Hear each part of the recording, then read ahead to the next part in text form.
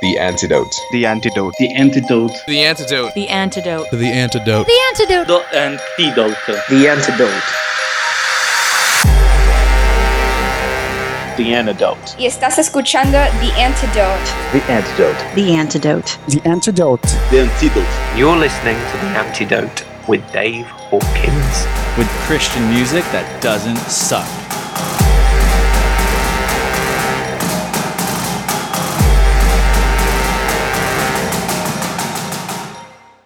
I'm Dave Hawkins. The Antidote is breaking from tradition tonight by not opening with a song. Then again, tonight there won't be any songs because we'll be visiting with the spoken word artist, Chris Bernstorf. In the past, I've met with other spoken word artists like Levi the Poet, Soul Graffiti, and Listener, all of whom include music with their poems. But is that necessary? And that was just one of the questions I brought up for Chris. He's a great performer and a thoughtful and prolific poet who's about to release his latest recording, It's All Joy. Chris and I had lots to talk about, so let's jump in, and I'll also bring in one of his new poems called Sci-Fi. Spoken word artist Chris Bernstorf is here with The Antidote. Good to meet you, Chris. Hey, how's it going? Just great. I suppose it might be best to describe you as a spoken word veteran, because you've been at this for a long time. Yeah, I veteran seems like a strong word, but yeah, I've been doing it for 8 years. It'll be 9 years this fall. That's awesome. I guess everyone has their own creative path, so obviously you didn't want to be a rock and roll god, so you chose poetry? I think rock and roll god was just not open to me. I loved writing first, but I didn't really admit it until long after I'd like fallen in love with music, and I got into like punk and metal and DIY things. Yeah, I just like couldn't sing and I couldn't play an instrument, and I always wanted to be in a band, so I never knew what that was going to work out as. And then I sort of fell into spoken word, just unrelated. I was on Indie Vision Music one day and they kept talking about this guy, Bradley Hathaway. So I checked him out and it changed my whole life. Like I had this crazy like religious experience when I was like 18 where I just was in my creative writing class and I didn't know what I was going to do with my life. I'd like, cried to my advisors. I really wanted to change the world, but I didn't know what to do. And I grew up playing sports. So I like stopped that when I went to college, and I was just trying to like explore what else there was, because all I had done was play football and play basketball, which I loved. But I was like, okay, like what else is there in the world? Because I'm not going to be a professional athlete. And one day after class, this like table appeared in my mind and everything off of it cleared. And there was just this sentence, I have to be a poet. And I didn't really think very much of it. It was just sort of this thing that happened. And then I was like, oh, well, all right. And then I just decided to be a poet, but I didn't know what that meant. And I just kept being into music and going to school and knowing I was going to be a poet, but I didn't know what that was. And then I fell into spoken word and just became a fan. And then as I like tried to start doing things with my poetry, I ended up finding out that memorizing stuff and saying it was the best way to give my poems the voice that I thought they had. Yeah, I tried it out once and then it was really cool. And then I was like, oh, maybe this is my band thing. Like I'm just going to be a poet. And I kind of just went from there. And I gravitated towards the music scene because that's what I knew. And most of the people that I found early on were like Bradley Hathaway, Levi the Poet, Dan Smith from Listener, people like that who are also tied to music. I suppose for people that haven't, had any experience with spoken word, it could also be described as performance poetry. But that means you have to be uber outgoing.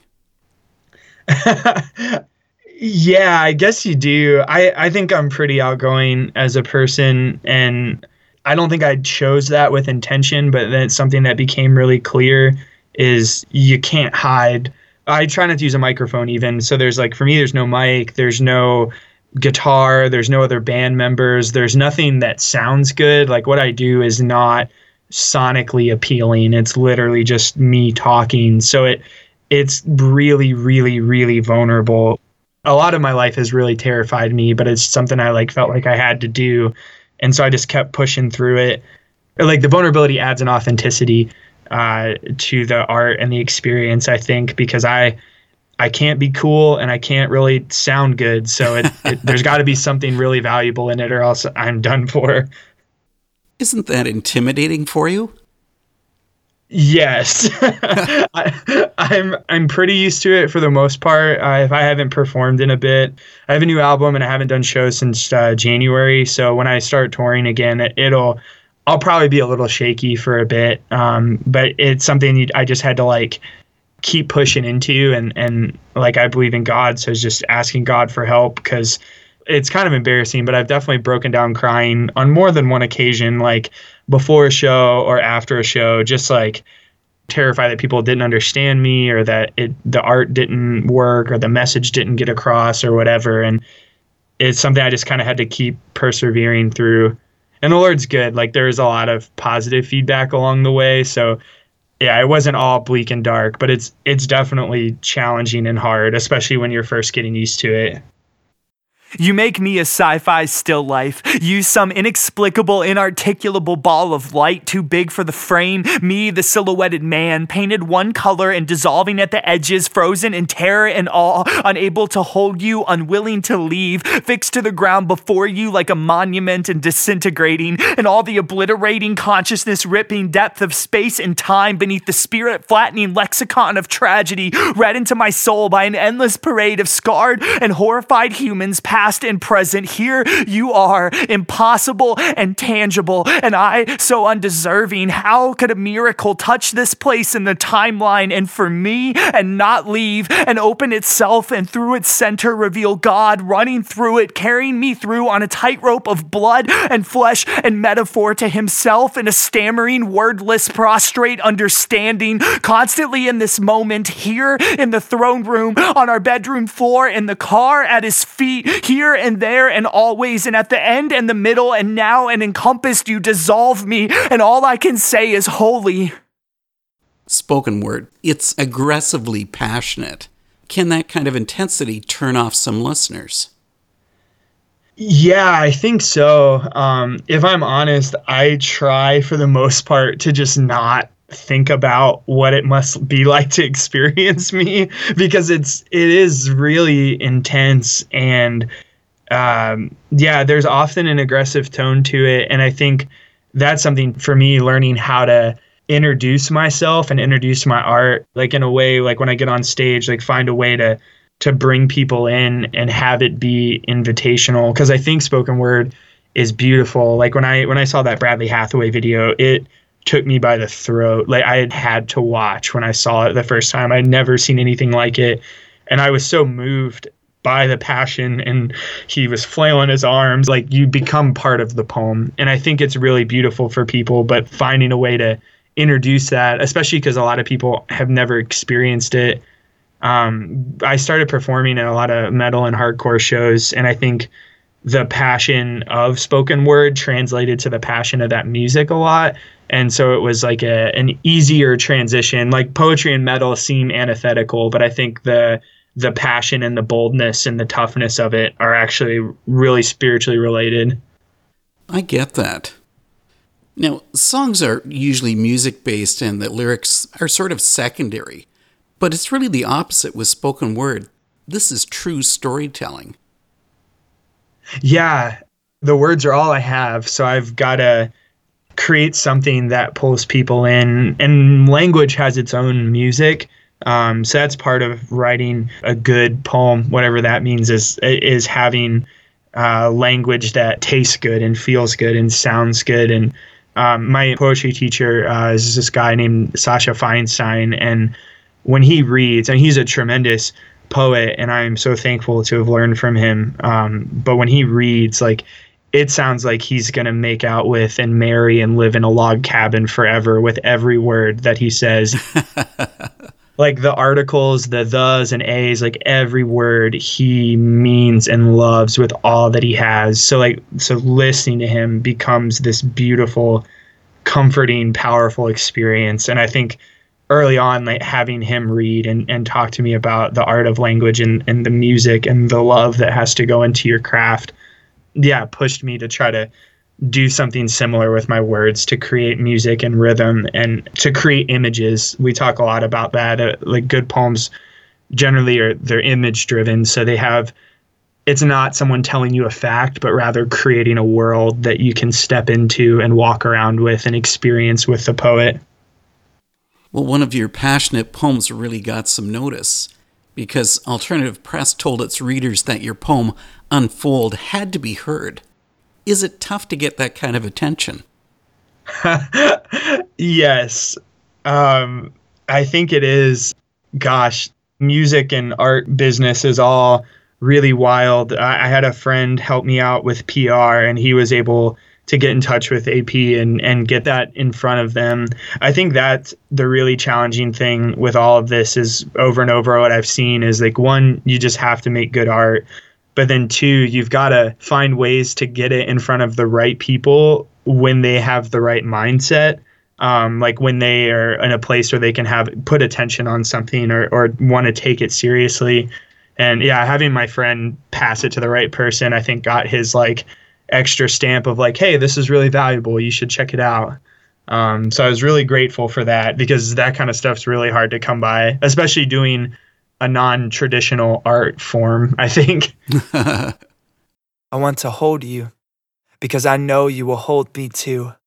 I want to hide myself somewhere in the crook of your neck, beneath your hair, between your breasts, not because the world will solve itself while I am there hiding, and not because it can't see me when I close my eyes and turn farther into your chest, but because I am a storm cloud which lost its thunder and can't tell if it's simply departed like disco or a divorced wife with the kids, or if it somehow got buried and I just lost the map, because for a moment, the span of a few minutes, the hemisphere of an hour, the minute hand sailing the white sea of inevitability with a tacit severity, I can escape, tuck myself away and withdraw into the translucent cocoon of your love, both with you and inside of you, and your love, intangible at all times but these, moments when it softly solidifies like moonlight mist descending into dew upon the skin of folding flowers, tulips and lilacs bowing their heads in sleep or prayer or both,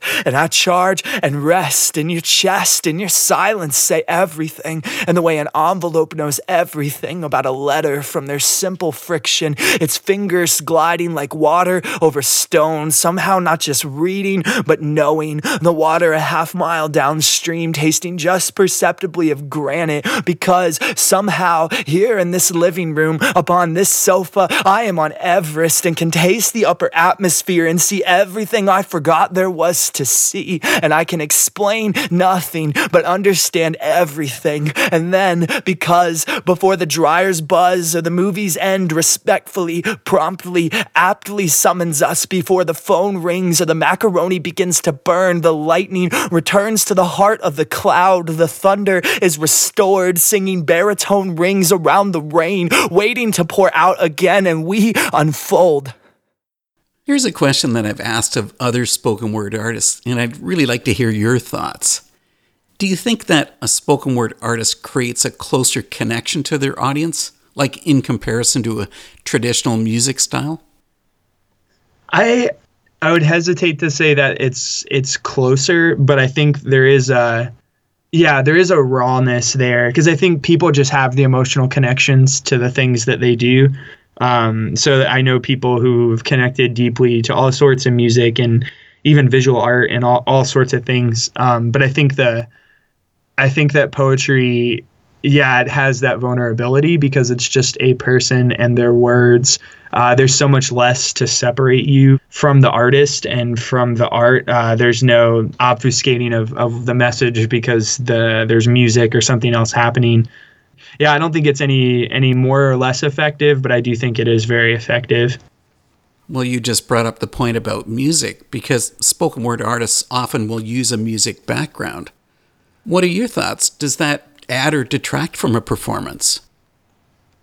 I always have to be really careful. Don't be careful. Just say what you think. Well, so yeah, people say this all the time to me. It's a running joke with my friends and I, because people often will come up and say like, "Hey, man, did you ever think about adding music to your poems?" And like, I probably hear that like once a month for 9 years. And also sometimes people have said it in a way that I feel like really devalues what I'm doing, because they'll say things like, "Hey, that was really cool, but if you added music to it, man, it would just really make it more passionate," or something, which always feels rough. But see, I'm not so sure that it does add to it, and that's why I was asking you that question. Yeah, so I like agree and disagree. Levi the Poet's one of my favorite artists. He might just be my favorite artist. I think he's been adding music to his stuff for years now, and I think the poems and the music that he's putting out there aren't words. They're so good. Cataracts is such an important record for our time. Correspondence is a literal masterpiece, and they're full of music. I think Levi does a really good job. His vocals are mixed right in the front, so he's very, very intentional about making sure that every word is heard. Music is not for me. I think that's what I've settled on. I do sometimes perform with people who play music for me. Usually happens like once or twice a year. We'll just be like, I'll end up playing a bar, and it's a bar where people are there to drink. It's not a show with a bar, it's a bar with a show. And that's not a very conducive listening environment for someone just shouting. So I'll get a friend to play with me or something. I want to keep away from the music because I think my words are so important, and they're so important to me, and I want people to hear exactly what I'm saying. And I really believe that poetry is not a bastard art. It doesn't need a helping hand. Like, if my words are not captivating enough for you, then I think I'm probably doing something wrong, and I need to work on my performance or the poem itself. So I have a lot of friends that do poetry with music, and I think it's really good, and I like it. But for me, I just want it to be one person to another, just words, and I want my art to stand up on its own 2 feet. Maybe we should hear more about that then. So when you begin working on a new collection of poems, do you look into giving it a theme or a concept? Usually I don't. Usually I just look at what I've been writing, what I've been feeling. I just pray about like what God wants me to say, and I'll build off of whatever I have and look to see which poems go together. I did once have 2 love poems, and I was like, man, these are really cool. And this is, at the time, it was unlike anything I had done. So I went and worked on writing more love poems, and that became my EP Yellow, that came out in like 2013. But usually it's just like, okay, I've been writing, and these are things that I like. Can we shape them together, or how do they go together? With the new album, I really wanted to put love poems and not love poems together. And I had some poems, and I was thinking about, all right, like, how do they go together? How do I frame this? And then also the poems I had left to write, I started driving towards, okay, like, I know what poems I have. How can these poems all work together?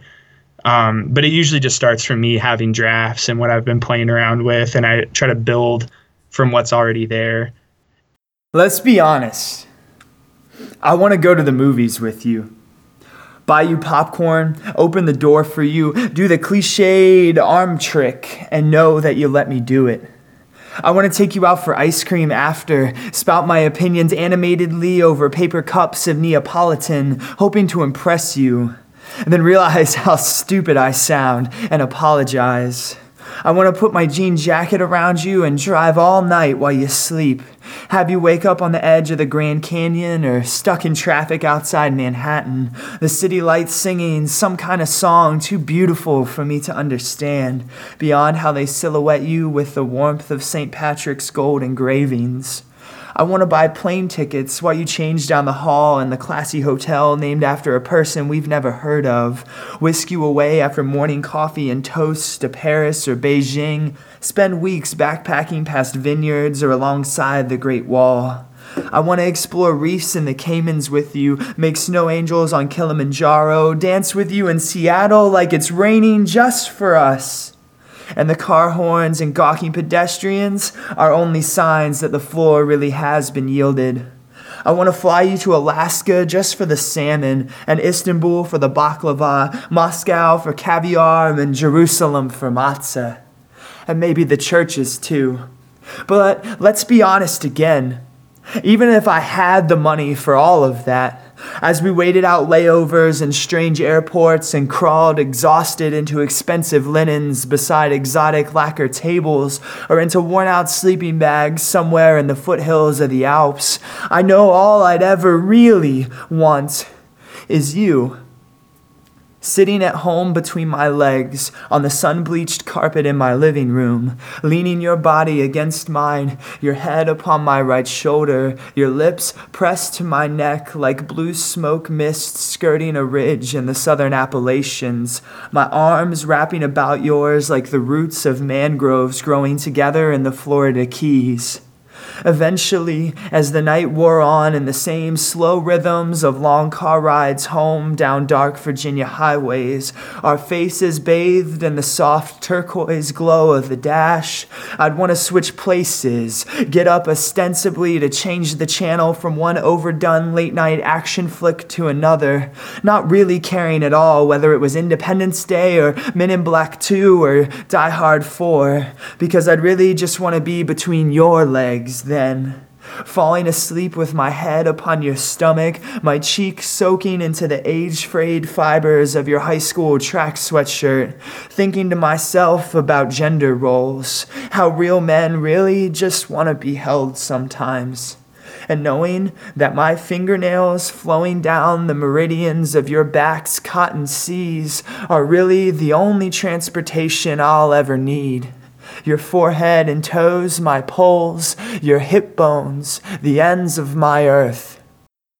Chris gave his vision of romantic love on hemispheres. But his poems don't always deal with happy topics. That comes up on this part of our chat. The reason that I'd brought that up was because I thought I was catching a bit of a theme on your Move release, because it has poems that deal with death, like Eschatology and Autopsies and Oh Exuberant Death. Yeah, I think for that was probably just something. That was just your emo phase? Yeah, well, yeah, I was gonna say it's so cliche because it's like, well, another poet thinking about death, but yeah, I think death is it sounds so silly to say, but it's really real. Like, it's the thing that will come for all of us, and where we are is necessarily temporary because we all know that we leave here eventually. I have spent and often continue to spend a lot of time thinking about death and the implications of death. And as a Christian, like, I believe that death is a good thing. And, you know, that's what I'm supposed to believe, but I don't always believe that. And I think wrestling with like what Christ's death means and what death means for me and what's promised. Yeah, I saw a quote once, and this person said, like, when are you going to stop writing about poems about love and death? And the poet responded, whenever there's something else to write about. I feel that way often. You've already brought up about your faith a number of times. Is that what inspires you, your Christian faith? Yeah, I mean, it's transformed my life and how I see the world. And yeah, it's like all of me, I think. So I can't help but write from it. Yeah, the way that I see the world. And there's a dude, Preston Phillips. He's a folk Americana artist, and he said at a festival that we played a couple years ago that the Christian's job is to act as a tour guide and to point out what God is doing. And I think that gave words to something I felt a lot. As I've had a feeling for a long time. I grew up really into like mid-2000s pop punk. Like Relient K is my favorite band, and like just positive bands. And sometimes those bands get criticized for maybe not engaging with the hardness of life, which is a fair criticism. But I think something Relient K always did really well was pointing out the hard, but then pointing out the good. And I think the reality of life is that everyone finds the hard. Like, no one needs help finding suffering or pain, but we often do need a helping hand to find what's underneath the pain or where it's all going, or some sort of light or hope. And my teacher said that art is a way of seeing, and that all that we create is just us taking, you know, the lenses we've been given and just like gently holding them up to other people's eyes and helping them see. So I hope that that's like what my art does, is it helps people like see the bad, but also see the love that I think the universe is hinged on in God. And that's what I appreciate you being so honest in your poems. Being a Christian, does happiness outweigh the struggles? Whew. That's a good one. My wife just walked in and I'm looking at her. We've talked a lot about suffering the last few months and few years. We've had a lot of hardship in our friend groups, and I feel like that sounds so cliche when I say like, my friends are having a hard time, or it doesn't sound like it has a lot of weight, but the way that we live our lives, like, because we're involved in art, I think art, there's something really cool about it where people just open up really fast. There's this implicit pressure of like, hey, you're only in town for this show tonight. Like, we only might have these 6 hours, and then I may not see you for 2 years, which happens sometimes. So people, regardless of faith, just become really real, really fast. And we're really close with a lot of our friends. They're our family, and there's been a lot of pain.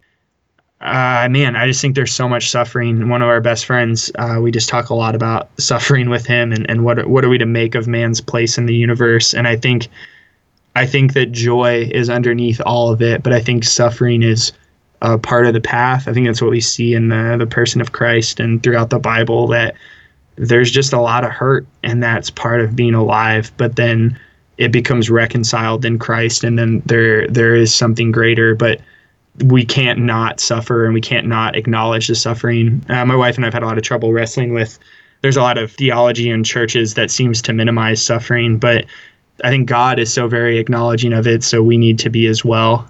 And you find joy through it and at the bottom of it, but not by pretending it doesn't exist. Absolutely.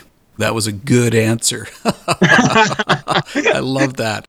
Yeah, we've spent a lot of time thinking about it. And I think, too, we're called as Christians to join in the suffering, not just to get out of our own, but to join in with others. And that is uncomfortable and difficult and not what I'm looking to do most days, but I think it's what we're called to.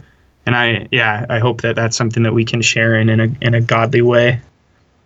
Oh, exuberant death, you trickster, you. What a magnificent sting you pull. And one man, too. How impressive you are, and what longevity you have. The same tale, repeated. With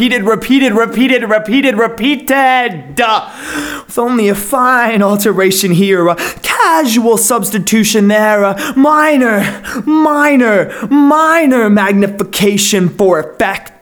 And sometimes not even that. Oh, exuberant death, I know your secret, the truth upon which you've woven your pathetic web of farce. You sham, death, you mockery. You are no eternity, no fate to fear, no cause for trepidation. You're nothing more than a gateway, death, a station where I will someday catch the train with the bloody ticket and a thankful yet entirely undeserving heart. Oh, exuberant death, your hood's been pulled back for me to see your greedy little eyes and your filthy mustache that curls at the ends like a child writhing. As he's found out, I can even smell your foul breath, death, with the festering flesh of deceit that's been hanging there for millennia. Now that I know you, death, can see you and your fraud, I have nothing more to say. Safe, get away, go far from me with your swindling ways. I want no part of your trickery, death, nor your falsehoods either. Your claims, death, hold scant more weight than those of a bedtime story. You insist, death, upon masquerading as infinite, omnipresent, and all those words of power, death, that you are not. No more will I bow to your charade, no matter your persistence, energy, or will. No more will I fear you, death, a depthless abyss that merely echoes the ersatz roars of a laughable, toothless beast. Oh, exuberant death, through Christ's blood, no more will I bow to you. The length of your poems vary enormously. I mean, some are as short as 30 seconds. And then you take it to the other extreme with the poem, I think I'm saying this right, 152.42? Yeah, that's the one. Running 10 and a half minutes. Yeah, it's 12 minutes when you do the revised version. Yeah, it's wild. That was a special one. Yeah, I think that's the cool thing about poetry is it's really funny when people you're asked like, oh, you could like define poetry. What is that? What is a poem? And it's sort of like a weird catch-all where like fiction is like pretty clearly defined. Flash fiction makes it a little messy, but generally it's like, oh, fiction is a story that's not real. Nonfiction is anything that's real. And then poems are this weird amorphous category that catch all sorts of strange things. So the shorter poems on leftover hymns, that was a lot of stuff that I was writing in college that I really liked and I thought were important. Most spoken word seems to clock in between like 2.5 to 3 minutes. I've never actually done a slam, but I'm pretty sure a slam poem has to be under 3 minutes and 10 seconds. So a lot of spoken word that people encounter is around that length. I thought the short poems were cool. I went to college for poetry, so I got trained as like a page poet, and I thought those poems were valuable even though they're short. So I wanted to put those out. And then I also found great freedom in studying people like Walt Whitman, Matthew Dickman. Matthew Dickman's my favorite poet. People who write these long, epic, just flowing poems. And I really a fan of like the New York School of Poetry, which has this like crazy swing to it that just embraces life and movement and everything's in the game. You can do anything you want. 152 is sort of like a crazy experience for me. I hope you have your snacks and coffee beside you. Here comes that long poem, 152.42. Walking down the Russian literature section makes me feel like a sinner. Insensitive. Dostoevsky and the other jawbreakers. You know, Tolstoy, Solzhenitsyn, Turgenev, Dumbledore. Every one of them. Keeping their sadness in their beards. Epic, masculine sellers of a people's despair. Overflowing onto bland, black suits. The weight of generations raised on vodka and potatoes and cold statues. Just flipping the pages, I can hear the coughs of tuberculosis and pneumonia, the click of malnourished bones. Sure, we're generalizing here, but every volume comes off the shelf like a tombstone, but also like an anvil, because the grief is that heavy, and also because the Central Party ran out of tombstones years ago. You can stack all of the Russian literature together and have enough height to change a light bulb, and enough sadness to create a black hole. So please don't stack all the Russian literature together. Sometimes one sentence carries more sadness than Simple Plan's whole discography and weighs about as much as the entire Oxford Dictionary of English, which is a lot of weight for a bookshelf or even for a human being. But sadness is like smoke, and sometimes you just need to open a window, let it diffuse into the greater air, get swallowed up. So let's open a window. Let's open a window and grab the Oxford Dictionary of English and bench press that baby. Get swole like Arnold, but really like Ryan Gosling. Hey babe, read me those 17-syllable words. Let me soak in their sound. Defenestration, smaragdin, sesquipedalian. Let me luxuriate in language. Now teach me Russian. Teach me Greek. Let's read about the implementation of elementary Russian into primary schools. Hold the calloused covers like our grandparents' hands when we were children. The spine flying between them like a rope bridge. Our feet walking on air. What a joy to be alive. To breathe. To hold a book another man held in the spring of 1984. Maybe a woman. How old? How did he or she feel about lilacs? About the Cold War? About macroeconomics? So many opinions held beneath the skin and bones that held this book up against the rudimentary physical forces acting upon it in the spring of 1984 and also acting upon it now. That makes us colleagues, compatriots. We've at least one thing in common. There is a person who hand drew the typeface for this book. I bet Russian people have different fonts like we do. Vanny and Helvetica and Times New Roman and Cyrillic and different and wonderful. My friend Jonah promises me that anything's interesting if you hold it under a microscope. And my friend Jonah's soul is a big, big microscope.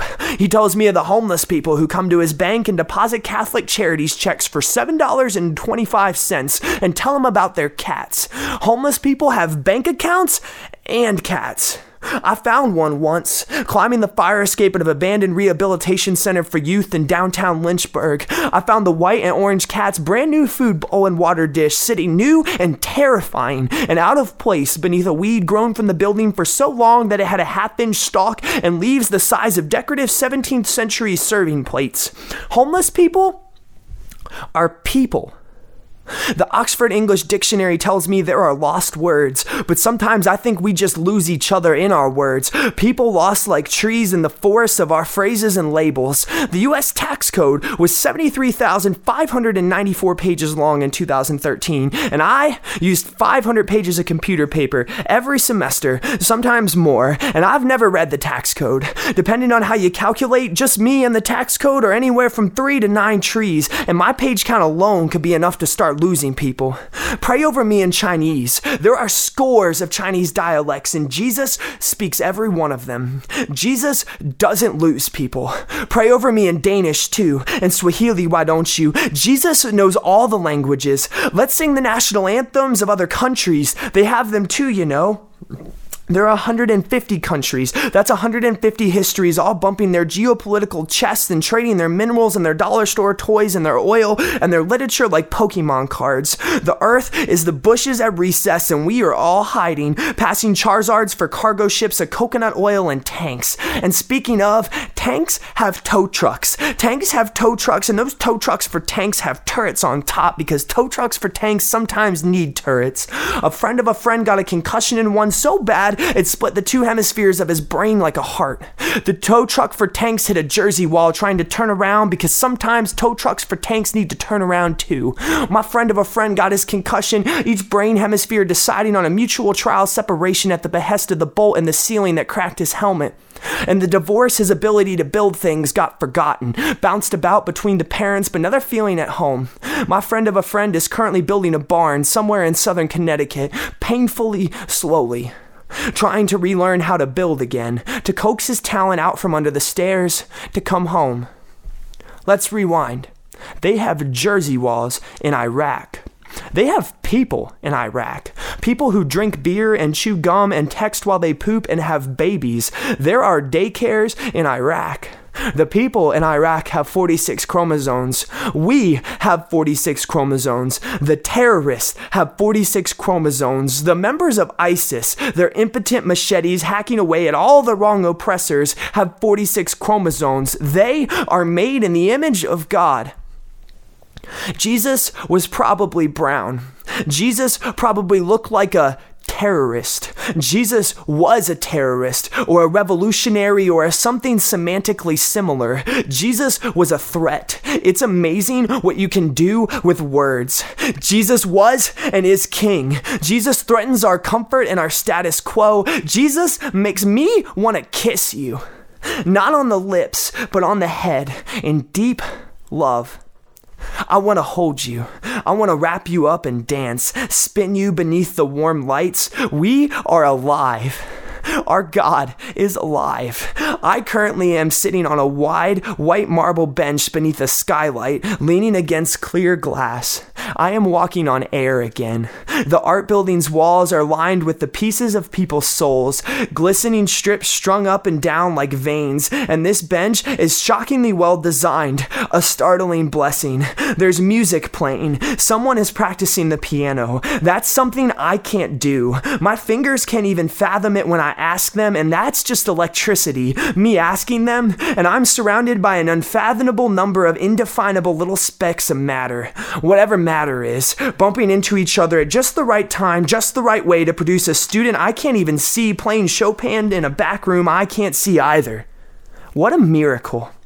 What a miracle to be alive, to breathe, to sit on shockingly well-designed white marble benches in glass buildings. What a miracle to reach out and put my fingers in Dostoevsky's beard and comb out the sadness. What a miracle to watch Jesus combing and waxing the cellars of our sadnesses, catching all of it up in his hands, raking our sins into mutton chops and planting seeds in our super fun hearts and growing corn and squash and pumpkins. What a joy to watch the harvest come in. What a joy joy to study Greek grammar, to interlace fingers, to dance, to have O'Hara tell me of the trees' spectacles. I can hear them breathing now too. And Pablo, I can see those flowers that don't bloom, and I can see their light, and I can carry it within me now too, next to Yuri Gordon and his fonts. Oh, Yuri, what a joy to be alive. The soul is an empty library, and I feel daily God is checking the books back in.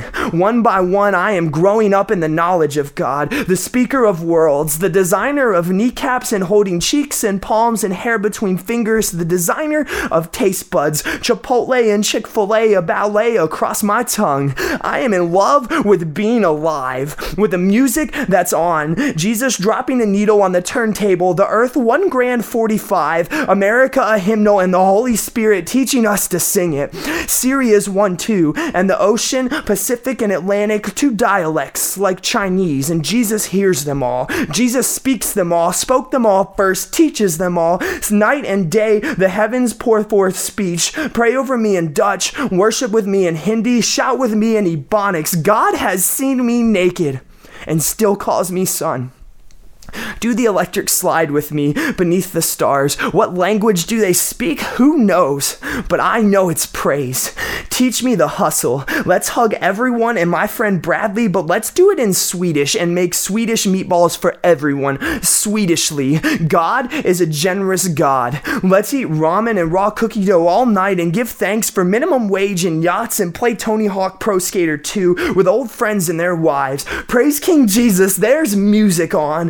What a miracle that 2 people can love each other in a time of nuclear war and plots to bomb everyone, and I can eat raw cookie dough with them and do kickflips and not break my legs. Praise King Jesus, there is music on, and so I am dancing through the rows of Russian literature, through the lobbies of libraries of schools I don't go to, through the grocery store aisles and gas station parking lots, through the Capitol Rotunda, through Tiananmen Square and Times Square and Trafalgar Square and Trailside Elementary's Foursquare Court, through Chipotle, my favorite restaurant, through Chernobyl and Cape Canaveral in the subway, riding that Ferris wheel and doing the hokey pokey and chang chang changdy chang shabop all the way to the top, dancing all over my grave. Jesus and me and Tolstoy and my parents and everybody, we are all dancing and we are all singing, and it's a hosanna and a hallelujah and amen. You never stop putting out poems. Your new collection, It's All Joy, releases May 17th. You haven't given it a theme, but you've mentioned about the love aspect to it. Yeah. So I put out Move in 2012, and then I felt like a real pressure to like put something out right away. So Yellow came out only like 6 months later. I essentially had no idea what I was doing in terms of like album cycle and rhythm and stuff. I just thought I needed to put something else out because the poems on Move, most of them I'd been performing for about 2 years at that point. So I felt like, I got to really keep stuff coming out. And I had those 2 love poems and I really dug them. So in my mind, it was like putting out an acoustic EP. But since then, like, I think for me, all of my poems are one. Like, I think they all point to God's glory and beautiful things in the earth. So I didn't like that the love poems were separate from the normal poems. Like, I myself thought about that. Like, a lot of people that I interacted with brought it up, that there's like normal poems and love poems. And I always longed for them to be one. Like the Bible has Song of Songs, which is this like very, very, very graphic sex book, sort of like it's about a man and a woman. And there's like a lot of sexual stuff and a lot of romantic love in it. So I just wanted everything to be one. And so this is something I've like been longing for a really long time, to just bridge them together. And then for me, like I do see things in themes, and the Bible says that a man and a woman's love is as a husband and wife is a metaphor for Christ and his church. And I think these poems work on, like when I love my wife, like I'm loving my wife, but I'm also seeing and loving God, and this weird messiness. I think that's been one of the big themes of my life. Is the last couple of years, most of the things that I was certain of, like most of the institutions, most of the bands, the genres of music, the things that I was doing, my friends, a lot of it has all sort of just fallen apart or changed really drastically. And it was all these things that I was confident in, and God sort of just made it where I don't have anything except for him. And I feel so assured of that, even though most of the things that I felt sure of, like churches and friend groups and the way things worked, spirit-filled hardcore, like all of it all just sort of fell, but then God was still there. And I don't really control any of it. And I think the new record is just trying to wrestle with like finding peace and feeling this crazy, ever-changing swirl of existence, but somehow God is always there and he's still loving me and he's still loving his people and the earth. And yeah, it's like when I love my wife, like I see God, and when I see God, I see my wife, and it all just kind of messes together. Well, something interesting I found about the poems on It's All Joy is your use of geographical metaphors for love, or maybe it's vice versa. I guess I'm thinking of county government and Paris. Yeah. Those are, yeah, I was a history major, and so history and geography are pretty closely tied. Those are things I'm familiar with, and they work really well for me. And then Paris is just, goodness, Paris is beautiful. It sounds silly to like Paris as a poet, what a cliche, but goodness, that city is incredible.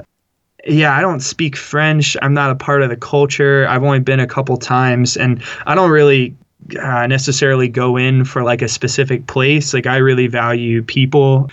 Where we spend most of our time in Michigan, it's ugly. It's terribly ugly. It's just flat and full of liquor stores and old homes, but the people are wonderful. So we love coming here.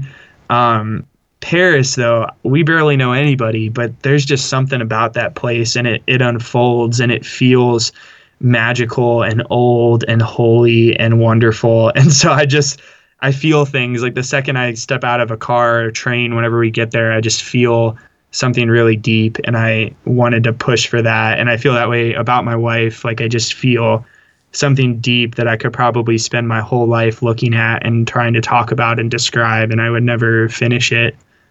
I wander your body like the streets of Paris, not the Eiffel Tower or the Louvre or the Arc de Triomphe, though they are beautiful too, and not in search of Hemingway or Stein or some false nostalgia, but rather Rue Oberkampf, Rue Sorbier, the backs of your arms, the apartment I had a bunk in the first time I came to the city, the cheap wine in that small kitchen that late night, the way I knew exactly where I was, could feel the earth turning beneath me like a kaleidoscope, the valleys on each side of your ankles, each of my fingertips opening to your light, each so intently focused on your shops, your cafes, your flats, the kebabs and Thai restaurants, this city of immigrants and fourth-generation locals, each centimeter a new turn, a new street. You open ever inward, flowers opening like hands to the morning light, ever deeper, ever past the next turn. I take my time, my finger pads microscopes. I am studying this great mystery,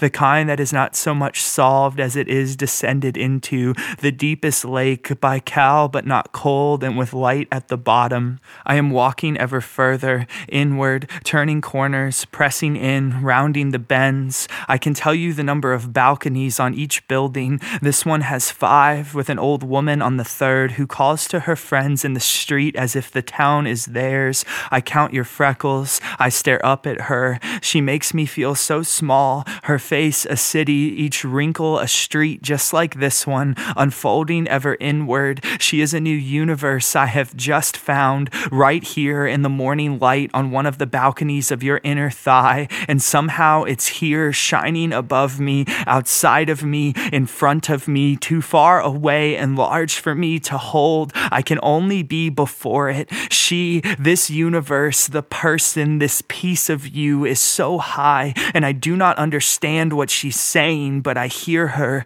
and I begin to know. You just heard the poem Paris, inspired by Chris Bernstorf's favorite city. I mentioned earlier that Chris is prolific. He's also generous because he offers his poetry for no charge on Bandcamp. So you can find him by searching out his last name, Bernstorf. I'm going to have some fun next week on The Antidote. For some artists, their main band doesn't reflect all of their creativity. That's when they bring in a side project. We'll have many popular artists who deliver music that's very different from what they're usually known for. Okay, let's get Chris back to finish our talk about his new It's All Joy release, and we'll close up with the poem called One. Have a good week, and I'll see you next time. Even though the album is entitled It's All Joy, it isn't always joyful, because you've included a poem called Dirt.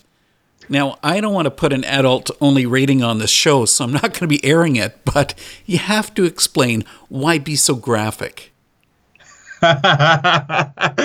Oh man, you're the first person to talk about this poem. We're not doing a single for it, and I don't think I'm going to be performing it on the upcoming tour. So I'm just waiting to see when people say something. I just really think that we miss it. Yeah, if you're not a believer or if you're not raised around a Christian culture, then this may not make a lot of sense to you.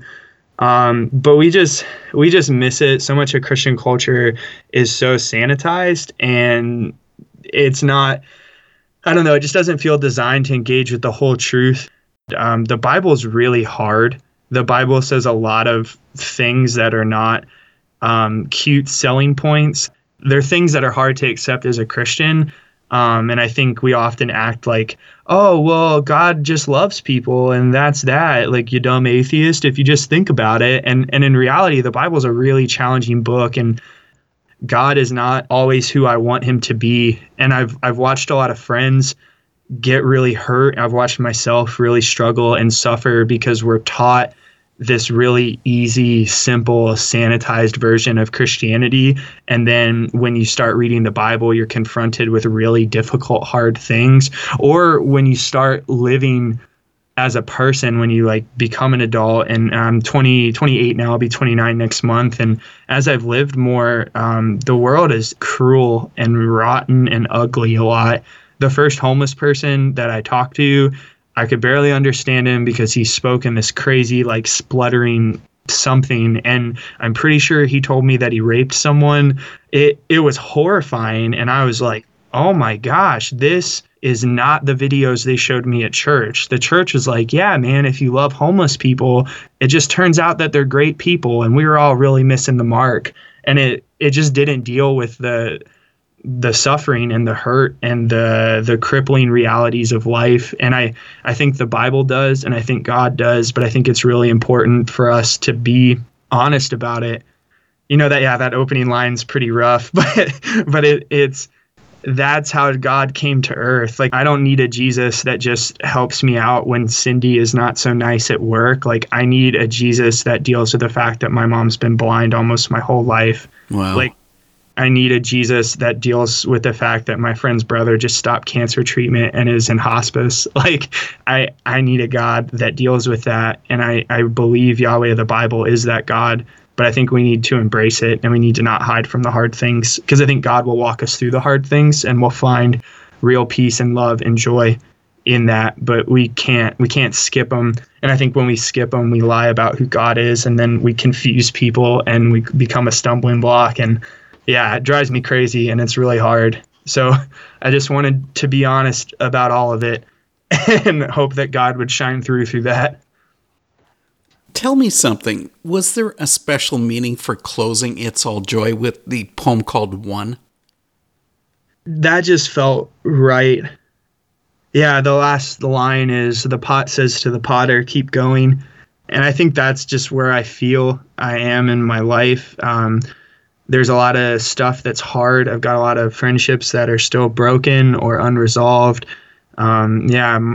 My mom's blind. Like, that's so fine. My mom's lived a wonderful life, and I'm so thankful for her. But there is a lot in my life that's not resolved, and there's things in my own heart that I don't understand or that I struggle with. There's doubts that I have, and there's just, like I said, I'm a history major too. There's so much hurt, and the human race is guilty of so much. And somehow through all of that, at the bottom of my soul, I know that God's good, and I see him be good, and I see him love me and love my mom and love my dad and my family and my friends. And I see the change that Christ has wrought in the lives of everybody I know who's never walked with him. So I just wanted to finish the record on, like, it is all joy. The Bible says that God is working everything for good, for the good of those who love him, who are called according to his purpose. And I think yeah, in awe of the Holocaust and the genocide and the crime and the hunger and the suffering and the brokenheartedness. Like, at the bottom of it, there's the pierced hand of Jesus, like, lifting us back up. And so I just want God to keep doing what he's doing, because I know it's going somewhere good, and I'm thankful despite all of the pain. Chris, thanks so much for coming on The Antidote and sharing about your poems. And I guess best of luck with It's All Joy. Thank you so much for having me. I really enjoyed it. I get why Peter started to sink. The winds offer pretty convincing arguments sometimes, like Glenn Beck and his chalkboard. The last 100 years in Chechnya are a decent reason for atheism. Sarin gas's existence and the thought that someone made it on purpose are two more. It's not hard to become Bishop's armadillo, raising its weak-mailed fist to the sky.